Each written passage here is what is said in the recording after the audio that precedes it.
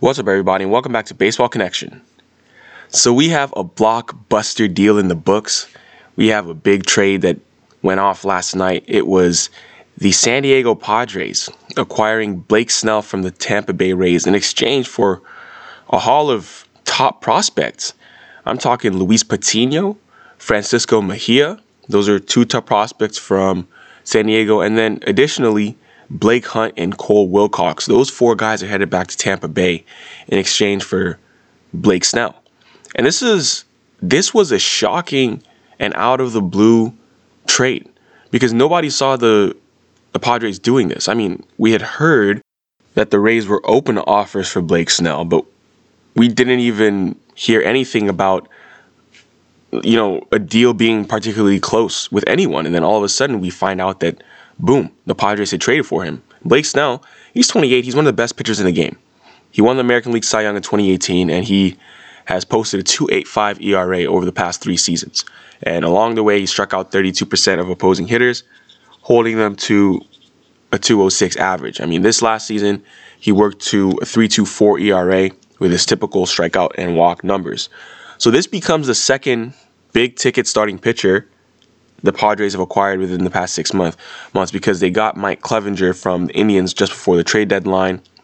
But, I mean, we do know Clevinger is going to get, he got Tommy John surgery after the season, so that's going to, keep him out for next year. So that left a hole in the rotation for the Padres. And what this means is obviously the Padres are trying to win now.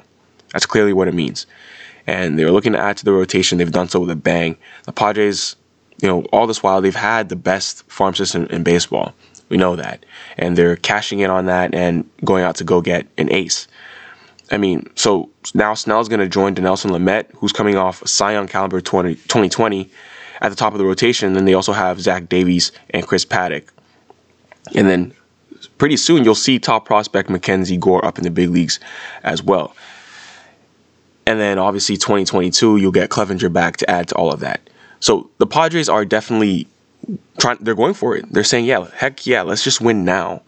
Because they're clearly aiming to push the Dodgers out of the NL West, both in 2021 and beyond. Because in addition to that good rotation I just mentioned, I mean, they have a pretty enviable position player core. I mean, as good as anyone in baseball. You have Fernando Tatis Jr., Manny Machado, Jake Cronenworth, Trent Grisham, and even Eric Hosmer, who's turned things around recently. So it's definitely a win-now move. But the thing is, you have to realize it's not just a win now for next year. This puts the Padres in position to contend for years to come because Blake Snell has 3 years of control. I mean, he's going to make a bargain $10.5 million salary next year, and then $12.5 million the following year, and $16 the following year. And that's 3 years of control with Clevinger back for the final 2 years of that. So they have a window now. They have this window to contend where they have the position player core, they have the pitching rotation. And yeah, it's just a combination of high-end talent and cheap long-term control. I mean, when the Padres saw that combination with Blake Snell, they had no choice but to offer an elite package. I mean, all 4 players headed back to the Rays are highly regarded prospects. I mean, the top of which is Luis Patino. He made his major league debut this past season. Right-handed pitcher, extremely athletic, and he's been ranked consensus top 20 prospect in all of baseball. I mean, the reason being a mid to high 90s fastball and a plus slider, and he shows the makings of a plus changeup and above average control. I mean, he did make his big league debut this past season. He was mostly working out of the bullpen, and he had a bit of a rough start. His first 17 MLB innings didn't go well because he struggled to throw strikes and only managed a 5.19 ERA. But you have to remember, Patino had only thrown 7.2 innings above A-ball entering this season, and he surely would have been given more minor league time in 2020 had there been a minor league season, but he was nothing short of dominant in the low minors from 2018 to 2019. He's a high upside arm who could contribute for Tampa Bay in the near future. And we all know what the Rays do when it comes to developing guys. They can develop guys as well as anyone, and Luis Patino is just, he's just that malleable piece of clay who they're going to sculpt into, an outstanding major leaguer. You can already see that. I mean, Francisco Mejia, he's not far removed from being seen as an elite catching prospect himself. So he was actually in the Indians organization for some time. He's 25 now, and he ranked in Baseball America's top 35 overall prospects each year between 2017 and 2019. But then there was the 2018 Padres Indians Brad Hand blockbuster, so he went over to the Padres. But now, he's been, bouncing up and down between AAA and Major Leagues a little bit. There are some question marks about his aptitude behind the dish defensively, and he has compiled just a 225 average, 282 on base, 386 slugging, in 362 career plate appearances over the past 4 seasons. But, he has that top prospect pedigree. And, the appeal he holds to Tampa Bay, they see this dude's a switch hitter who's demonstrated elite bat-to-ball skills in the minors and a top-of-the-scale arm. He has a cannon of an arm. So even though he has a lack of MLB track record, he has some long-term intrigue, and he could immediately step into the Rays catching mix with Mike Zunino. So he can be controlled through the 2024 season, and he'll be arbitration eligible for the first time next winter.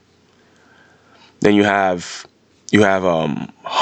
Blake Hunt, he's emerged as a top 100 caliber prospect. He's a 22-year-old catcher, and he's been hitting to all fields with power, and he's shown high end arm strength, and he placed just 20th among Padres prospects in the midseason rankings, but he seemed to have turned the corner in recent months because, people are realizing that, he has some potential.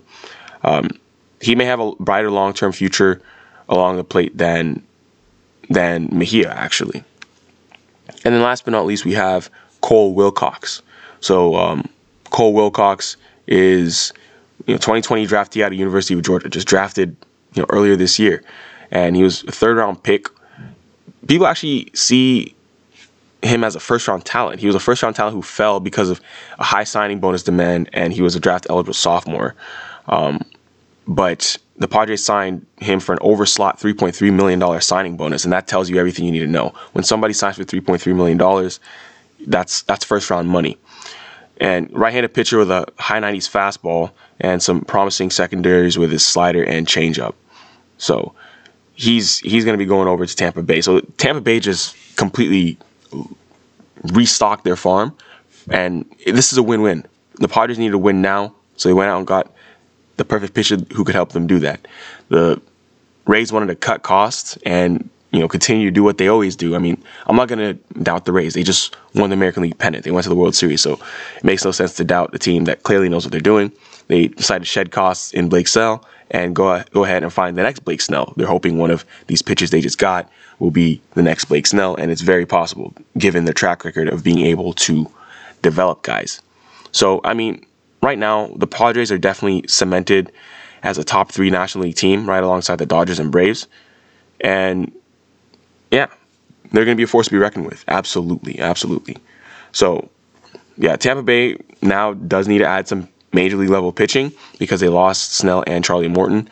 But, like I said, I have no doubts that they'll figure it out. They'll just go out and get a cheap arm on a 1-year deal or something and patch things up that way. That's what they always do.